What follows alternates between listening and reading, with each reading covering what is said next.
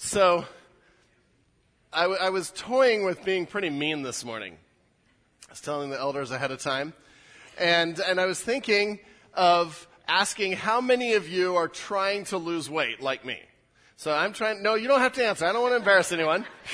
But I'm trying to lose some weight and get in a little better shape. And that's been a little bit of a process. So then I was going to, after I asked that question, I was going to bring a couple dozen donuts and offer them just to the people who are trying to lose weight. And I thought, this will not go well. I will get emails, I will get hate mail, and my tires slashed. No, but we joke about that, but the donuts would be a temptation, right?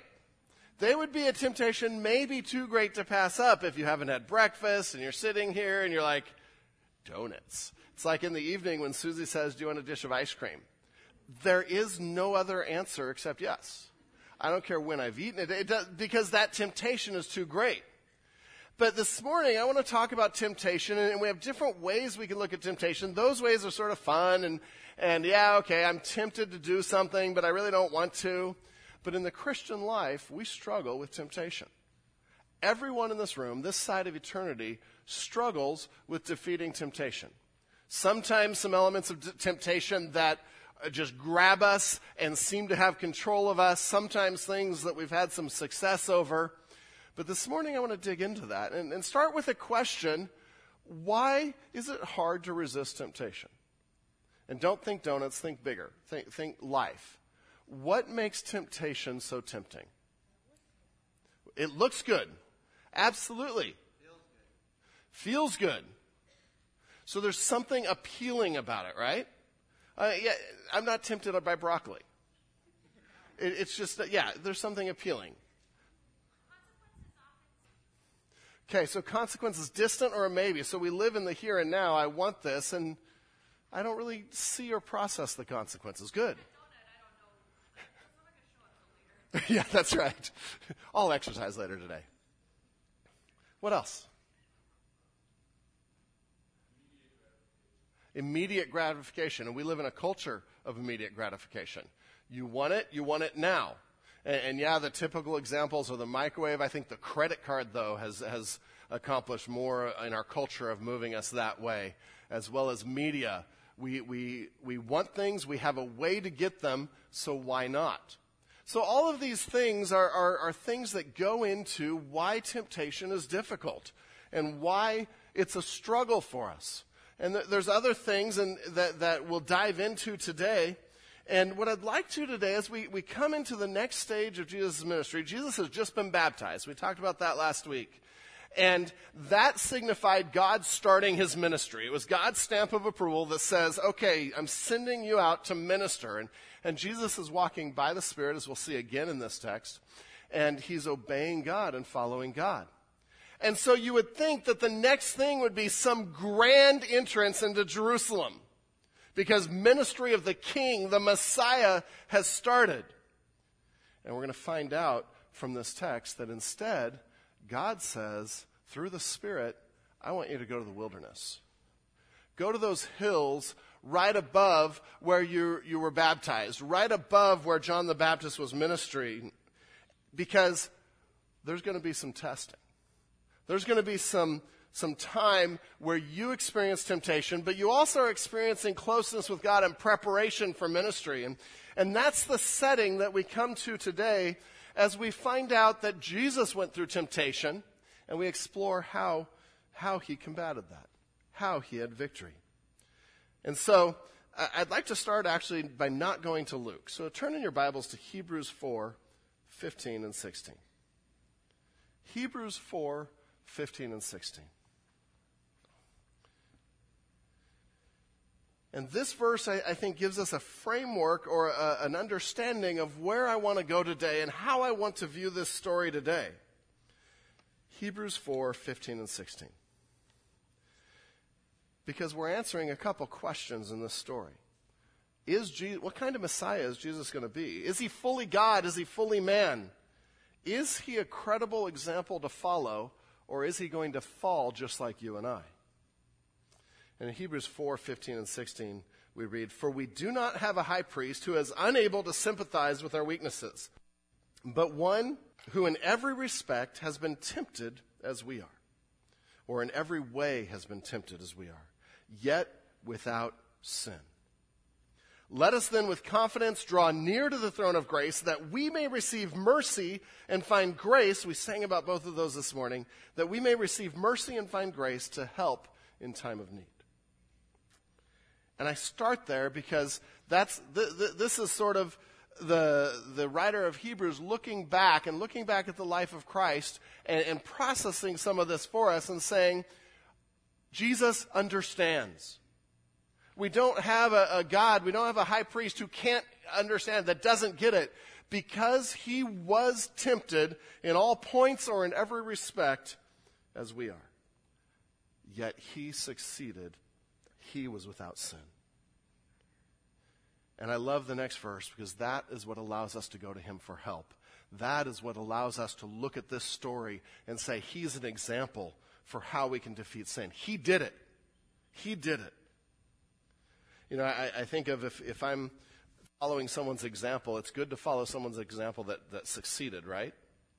If you have a study partner in class, you college students, do you pick the worst student? No. I was a college professor, and I always marveled at some of the ways people cheated. Sometimes people would cheat off the worst person in class. I'd be like, you can't even cheat well.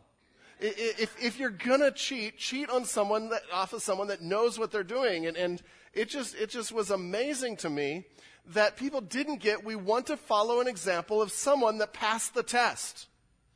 And so when we come to this verse that says Jesus is able to help, when we come to looking at his example, he passed the test we're going to find today. He was tempted in every area and never failed, not even once. He was without sin, so he can be the perfect sin bearer. And so he is someone we can go to. So this morning I want to talk about temptation. And we'll talk about some various aspects of temptation, sort of give you a roadmap.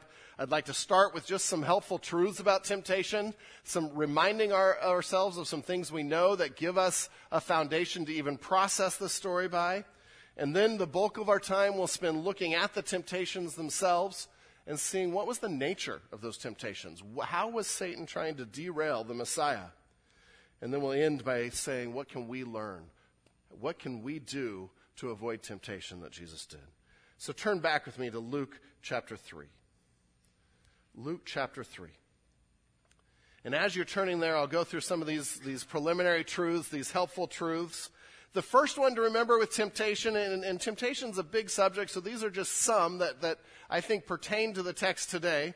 The first is Satan is real and does tempt us, but our own flesh does an effective job of it too.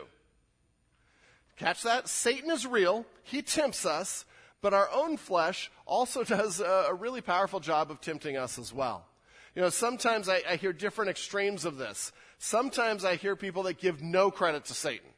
Okay? Satan doesn't even exist. In fact, just a few years ago, they did a survey in America. 57% of Americans don't believe Satan exists.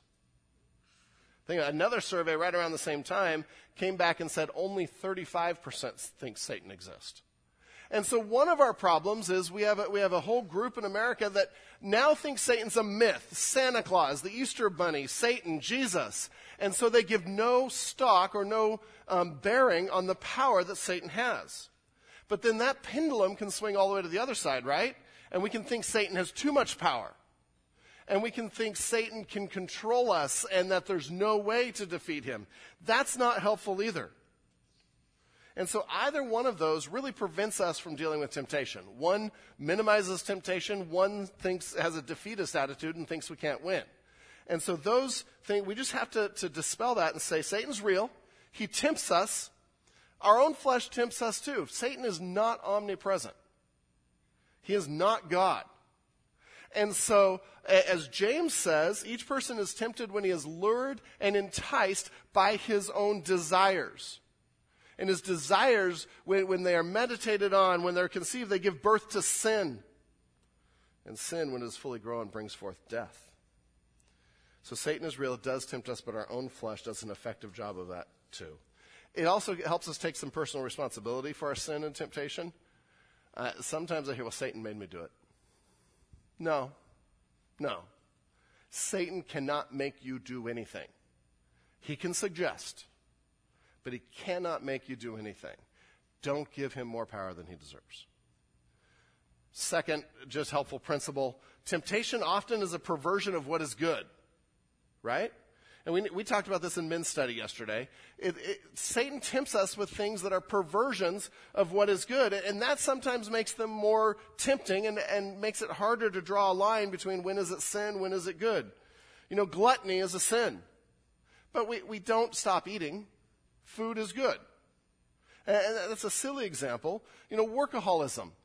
Men, we are called to work. We are called to produce. We are called to provide for our families. That's a good thing. Workaholism, where we ignore God and ignore our family, is a perversion of that. God has given within marriage the beautiful gift of sexual relations. But Satan tempts us to pervert that and take that out of God's intended path.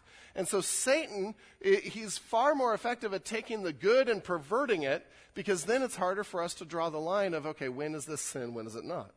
Although God's word helps us with that and is clear about that. Third foundational principle, temptation often is stronger when we are most vulnerable. And this is something that when I finally figured this out, it helped me in my battle against temptation. Because I knew there were certain times that it would be harder to resist temptation. When you're tired, it's hard. Just practically, right? When you are tired, it is easier to slip, maybe into anger. It's easier to slip in just about every way. When you're struggling with being depressed or being down, it is hard. We're more vulnerable then, and we need to be aware of that. Those of you that are married, if you've just had a fight with your spouse or you're not getting along with your spouse, that is when Satan is going to tempt you with infidelity and pornography. Because now there's another option, and the grass is greener, and they always understand. And so we have to understand that Satan is not dumb. And temptation is often stronger when we're most vulnerable. Fourth thing there, that just a foundational principle, there is always a way to defeat temptation. These are things but we need to remind ourselves. There is always a way to defeat temptation. It is never so powerful that we have no options. In 1 Corinthians 10:13, a familiar verse, no temptation has overtaken you that is not common to man.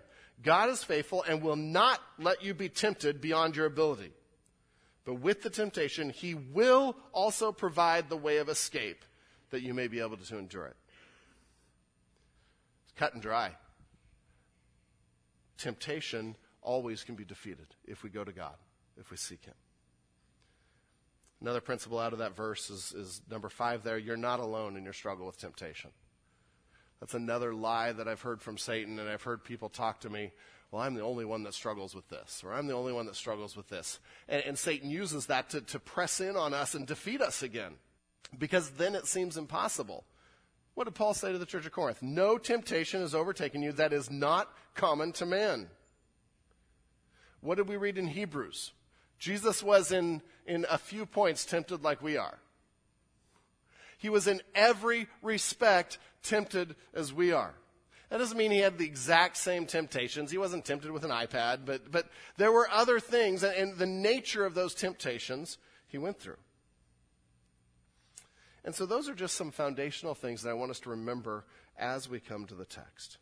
So now we'll jump to Luke chapter 3, and you may be looking at the verses thinking, you're saying you're starting at verse 23. I don't get it. Because 23 through 38 are the most exciting verses there. It's the genealogy.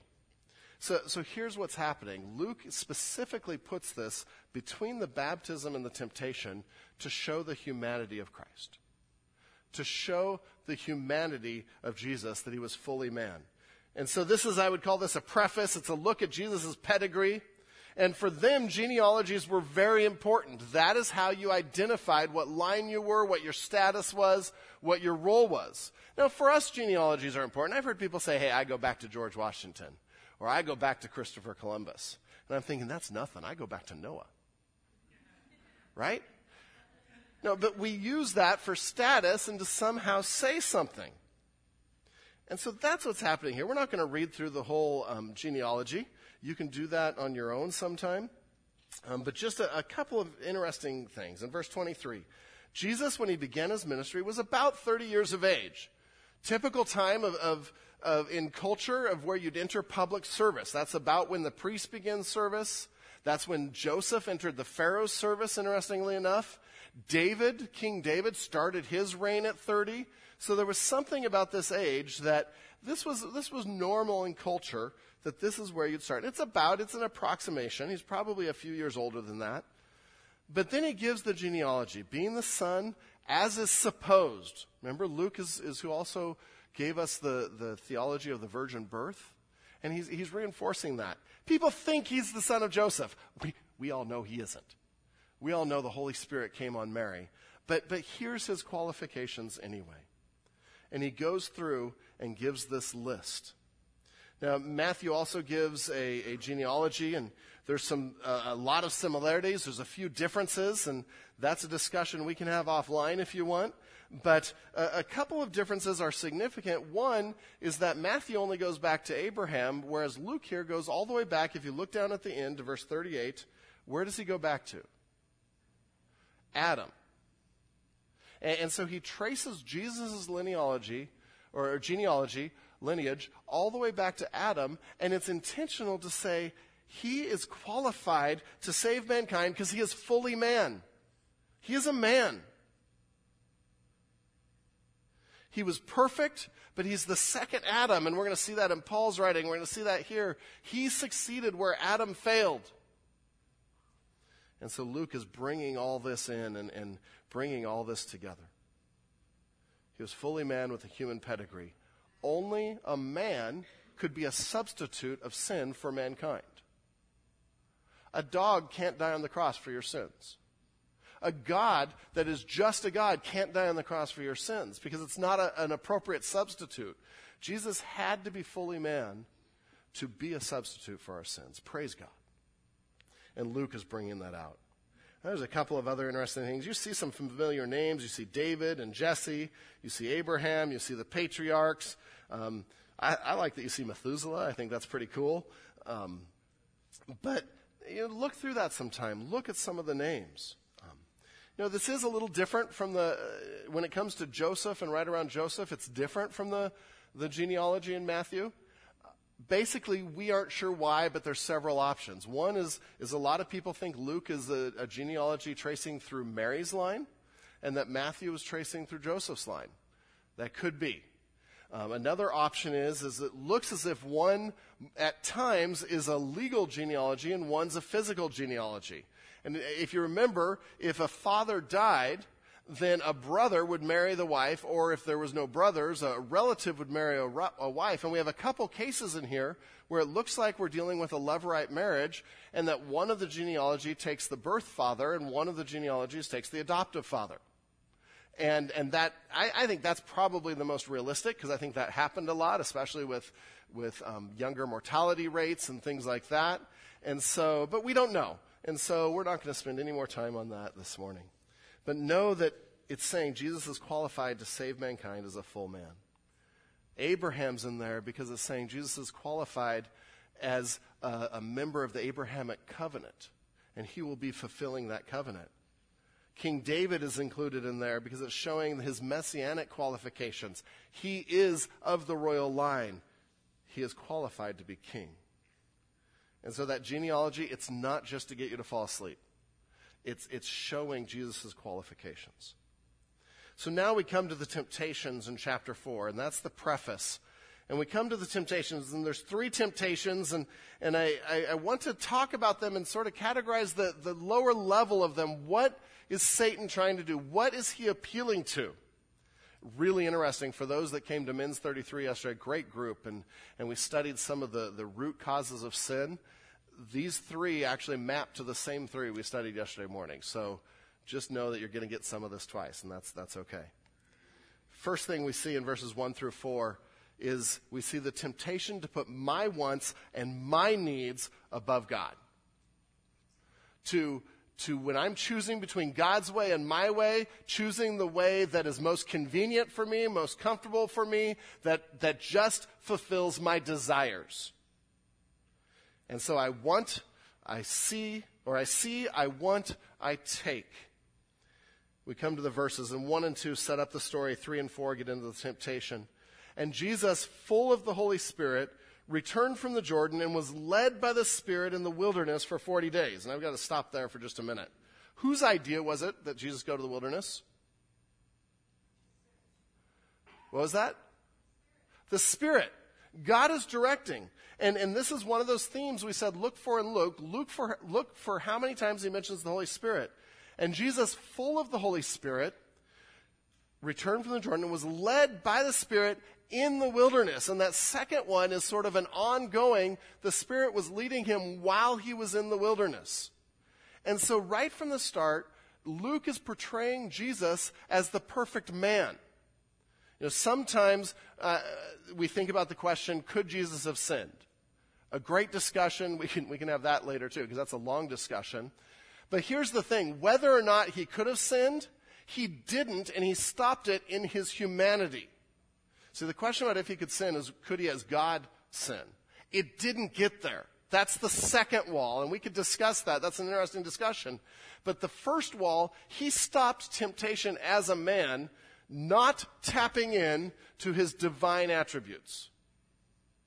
Now, some of you might be like, what?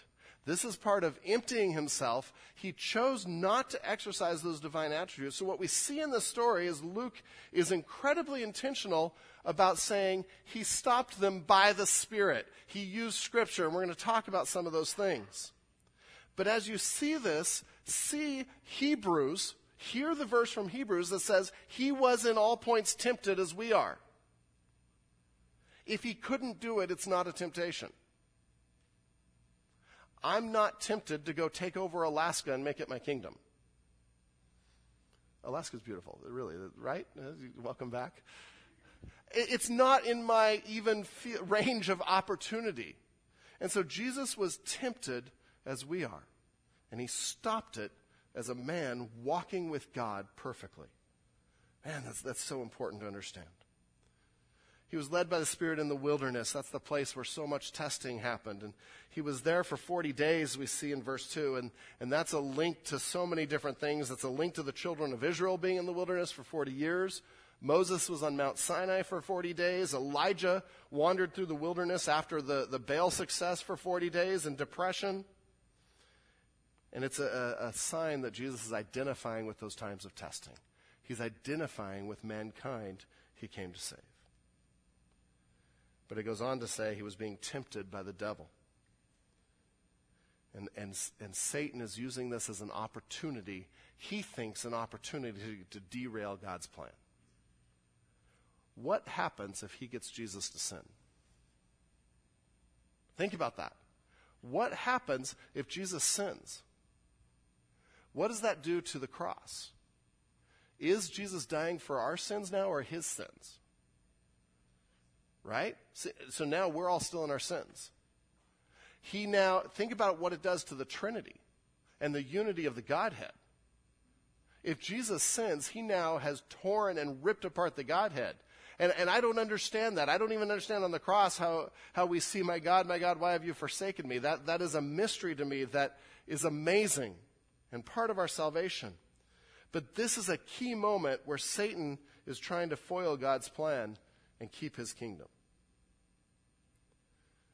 But still, it was God's plan for Jesus to go because he's going to prove his qualifications.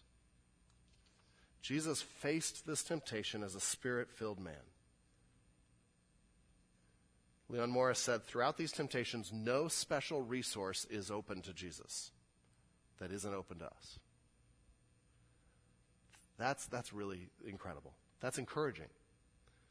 Jesus knew he was the Son of God, but he resisted as a real man, fully depending on God for strength. So then we finish verse 2. He ate nothing during those days. And when they were ended, he was hungry. He's vulnerable. He's weak. And so Satan appears. And in each of these, I put 2 little sections in your notes for Satan's tempting words, his speech, and then Jesus' response. And we'll go through these pretty quickly. Satan here jumps in, and he says, the devil says to him in verse 3, if you are the Son of God. And you've heard me talk about the Greek language before. You have if, and it's probably not true, and you have if, and it is true. And this is that condition, a first-class condition. He's more saying, since you're the Son of God, let's prove it. Okay? So if you're the Son of God, command this stone to become bread. Jesus has just fasted for 40 days. He's hungry. Is there anything particularly evil about eating bread? I don't want to hear from my gluten-free people at this point. It's a different topic. But no, it's not particularly evil to eat. In fact, it's good to eat. And so Satan is using something good, but he's perverting it because God's plan was for him to be there fasting and spending time with God. He's dedicated to this. And so Satan, what he's saying is, you don't really have to go through this to be close to God.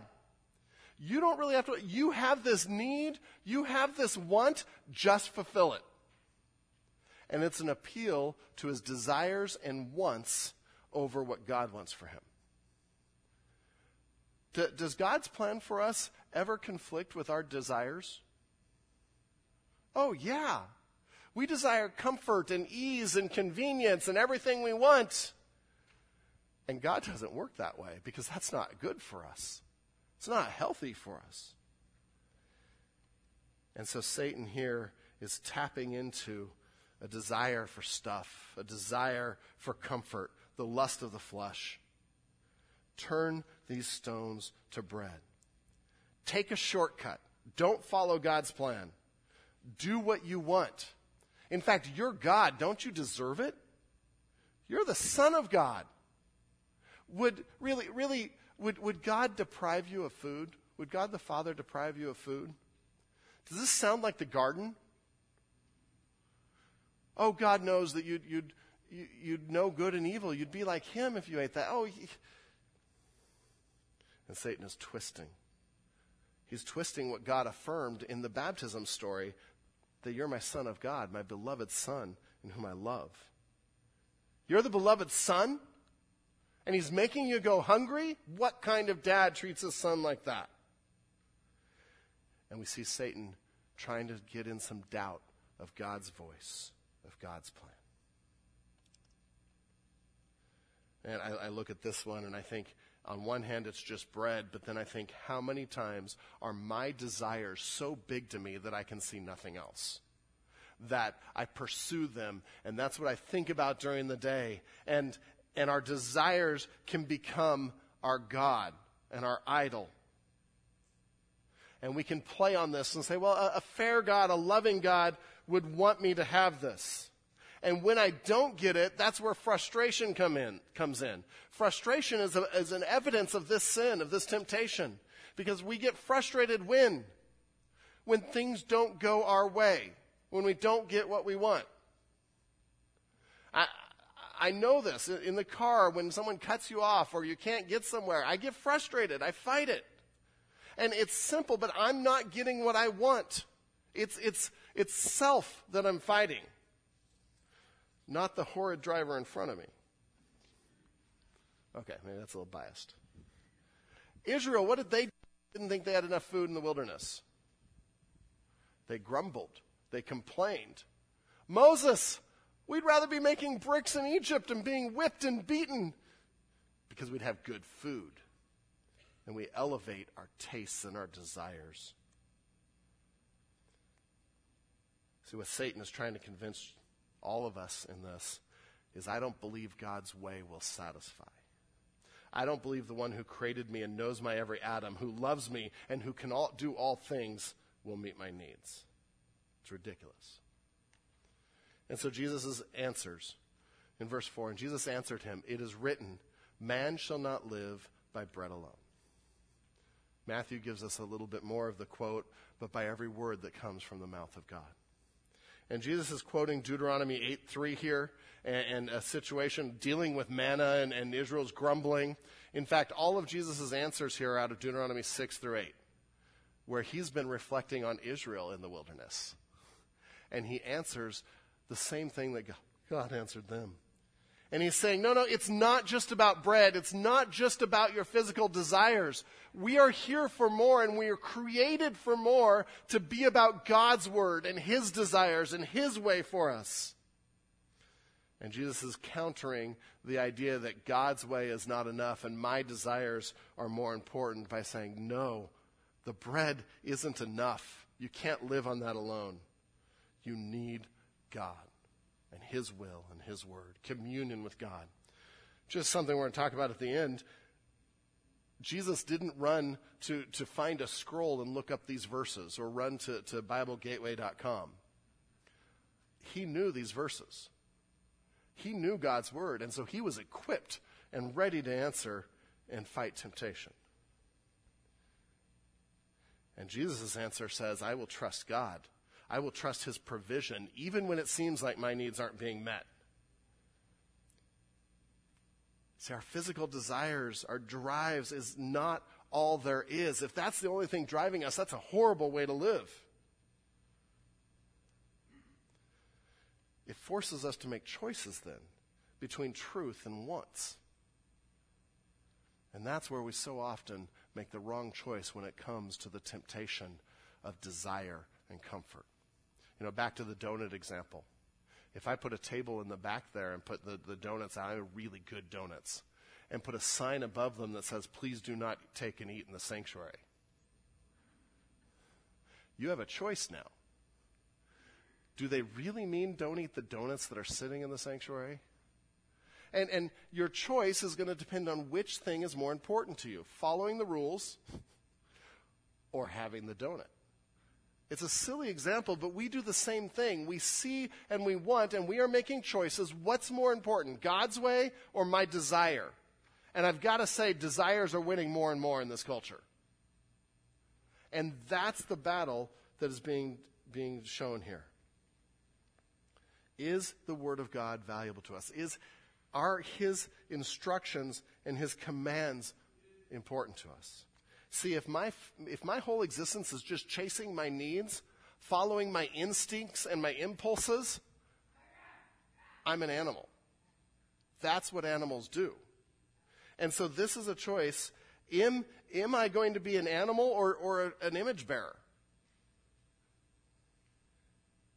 Am I going to let my desires control me, or am I going to practice dependence on God? Jesus chooses dependence on God, even when he's hungry, even when he doesn't understand. Amazing. The next temptation in verses 5 through 8 is the temptation of power and control, or a shortcut in this case to power and control. Satan's word, the devil took him up and showed him all the kingdoms of the world in a moment of time, probably in a vision, and all their grandeur and the spectacle and the power, and he showed them all. And he said to him, to you I'll give you all this authority and their glory, for it has been delivered to me, and I give it to whom I will. If you then will worship me, it will all be yours. And this is a temptation of power and the allure of power and taking a shortcut to get it. Now, there's a lot of things we can get into, but Satan is called the prince of this world, and he has derived power for a temporary time here. And so this is a legitimate offer of the kingdom that Satan has, of the evil kingdom that Satan has. And we know that Jesus is going to gain all the kingdoms of the world, and God has said, ask of the nations, and I will give them to you. But see, the path that Jesus is following, God's path, goes through the cross, and the brutality, and the beatings, and the torture. And Satan's saying, we don't even have to go there. There is an easier way. Shortcut ahead, as Siri says. Just bow to me. Just a little compromise. One moment, and it's all yours. In fact, we're alone here. Nobody even has to know. What will it hurt? You bow to me. I feel good. I feel like I've won. I give you all the nations. Let's do this a better way than what God had planned.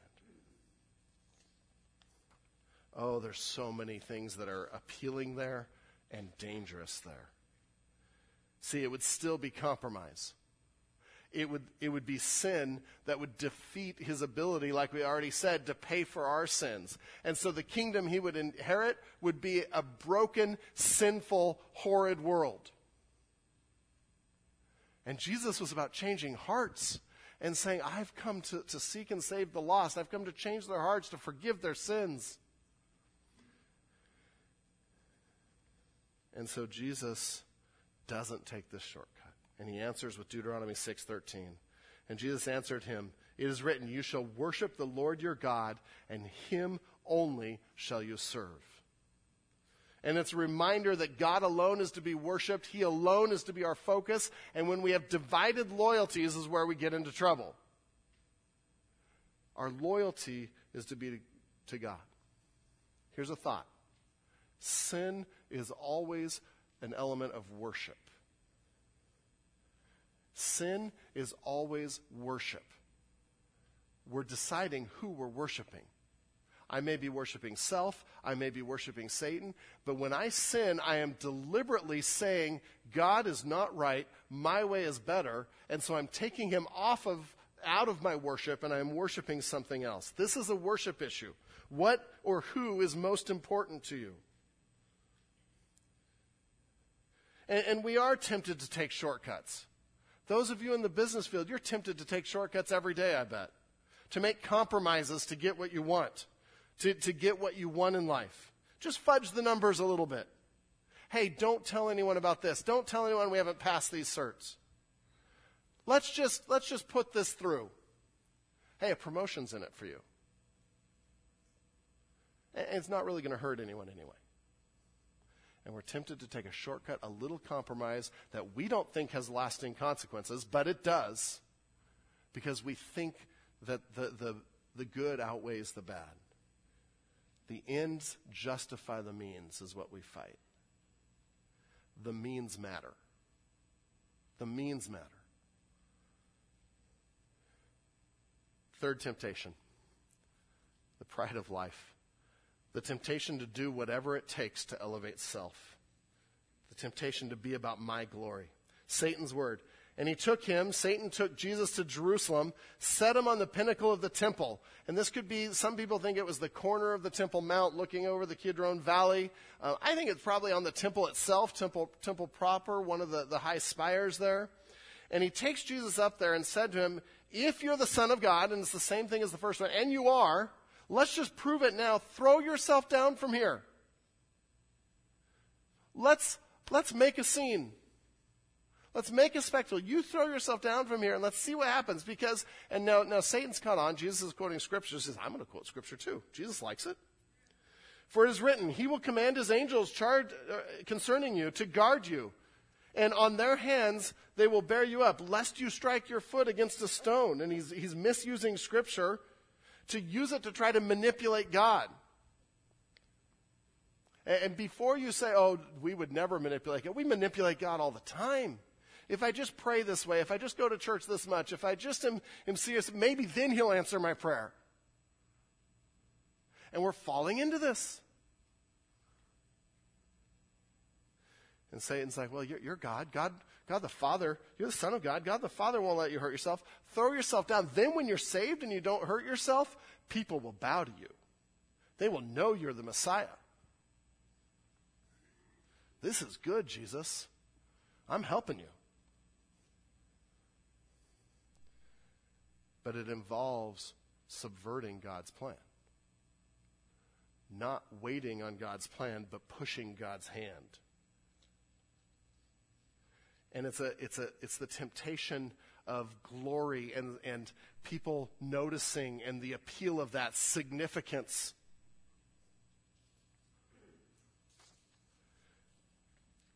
And in the end, trying to manipulate God, trying to force his hand, trying to say this is how you should work God means I think I'm God. Or at least I know more than God. And Jesus answered him and said, you shall not put the Lord your God to the test. It's when he's referring to when the children of Israel were thirsty and they forced God's hand. They're complaining, and Moses goes to God, and God finally says, just go hit the rock. But he chastises and judges the people for testing him. Trust God's way. We are not above God. Trust him. We know in verse 13 the devil leaves. The temptations are over. He's tempted him in every way. He departs until an opportune time. It means they haven't stopped. This is just a temporary reprieve. I just want to give you a couple things, and we've sort of already talked about them, but how do we then take this story and apply this? How do we defeat temptation? The first thing we saw in Jesus is answer temptation with the Word of God. Answer temptation with the Word of God. Memorize it. Jesus knew it. Now I know that we are not a culture that memorizes a lot of things anymore. We don't even memorize phone numbers anymore because you just say, hey, Siri, call Andrew, or whatever. So even that, we don't memorize anymore, right? Don't let that stop you from memorizing Scripture. It is key to fighting temptation. In Psalm 119, our Psalm class did this, and we did this in our purity. Thy word have I hid in my heart, or I meditate, I bring your word into my heart, that I might not sin against you.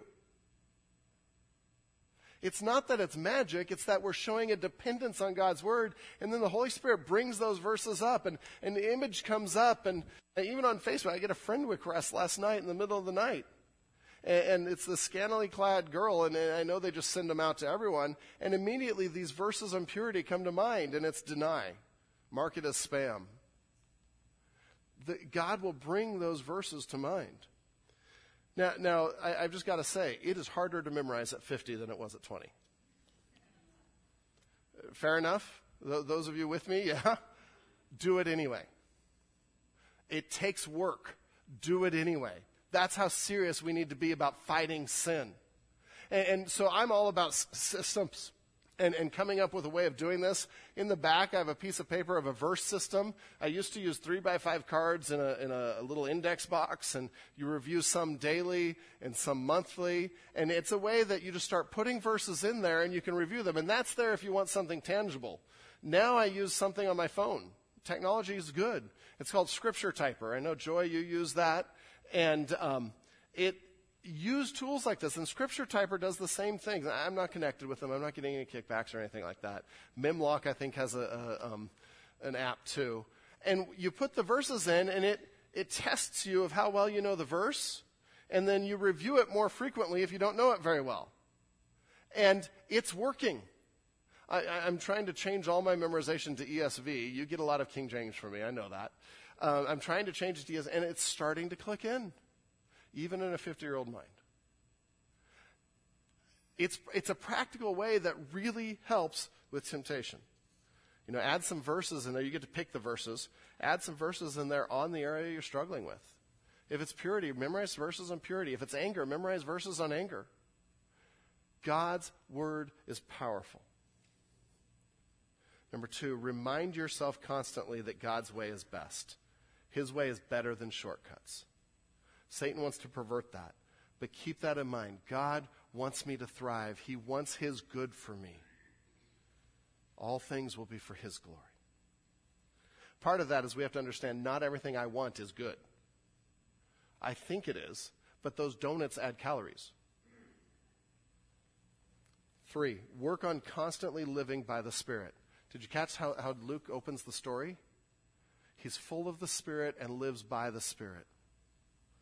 And that, again, can be like, okay, what does that mean? That's this concept that's way up here. I think so much of it is just every day and throughout the day saying, God, show me what you want me to do through your Spirit. Reveal to me. You go out in the gym after this, just walking out there and saying, Holy Spirit, show me who you want me to talk to.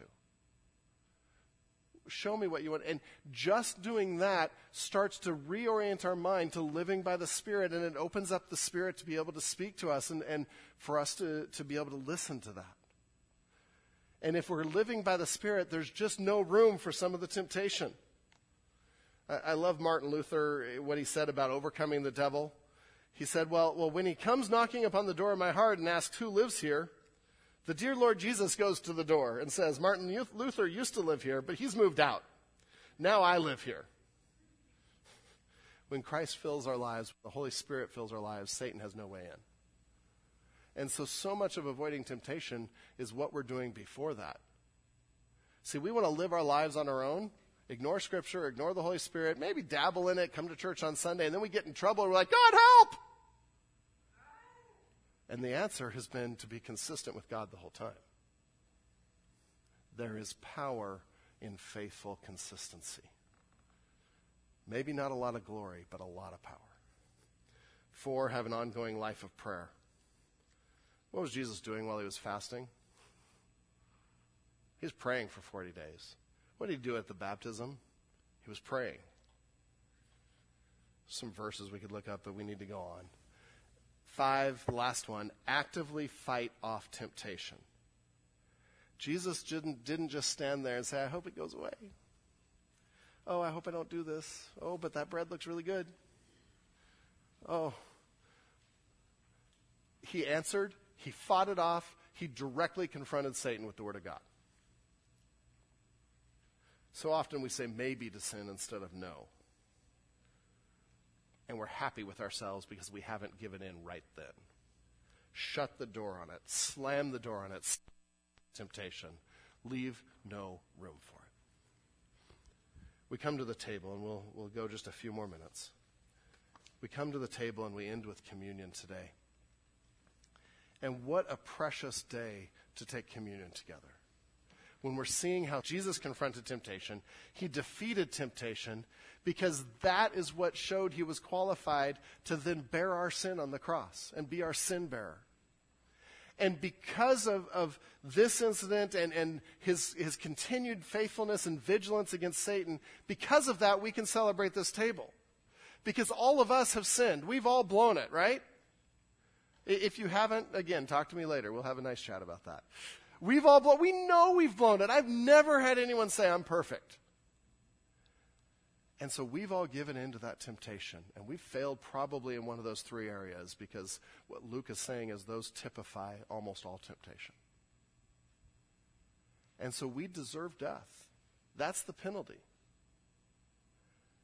But Jesus, who never failed, became the second Adam, and he succeeded in the worst of situations where Adam and Eve failed in the best of situations. And he died on the cross, and we just have to look at his sacrifice on the cross and repent of our sins and say, God, thank you, I will follow you. I accept that sacrifice. That's what this table's about. Because if we haven't done that, there's not a lot of help for you with temptation. Because Jesus isn't living with you in your heart and indwelling you. But this is the glory of the gift of God, that he then died on the cross as a perfect man and God and bore the penalty for every one of our sins. And then rose again on the 3rd day, defeating sin like no other. That's the God we serve. That's what we celebrate. Let's pray. Lord God, thank you for your sacrifice. Thank you for defeating temptation, but then defeating sin. Thank you for staying on mission and showing us that God's way is the best way. Lord, help us to vigilantly fight temptation and sin and follow your example. Thank you for your sacrifice. In Jesus' name.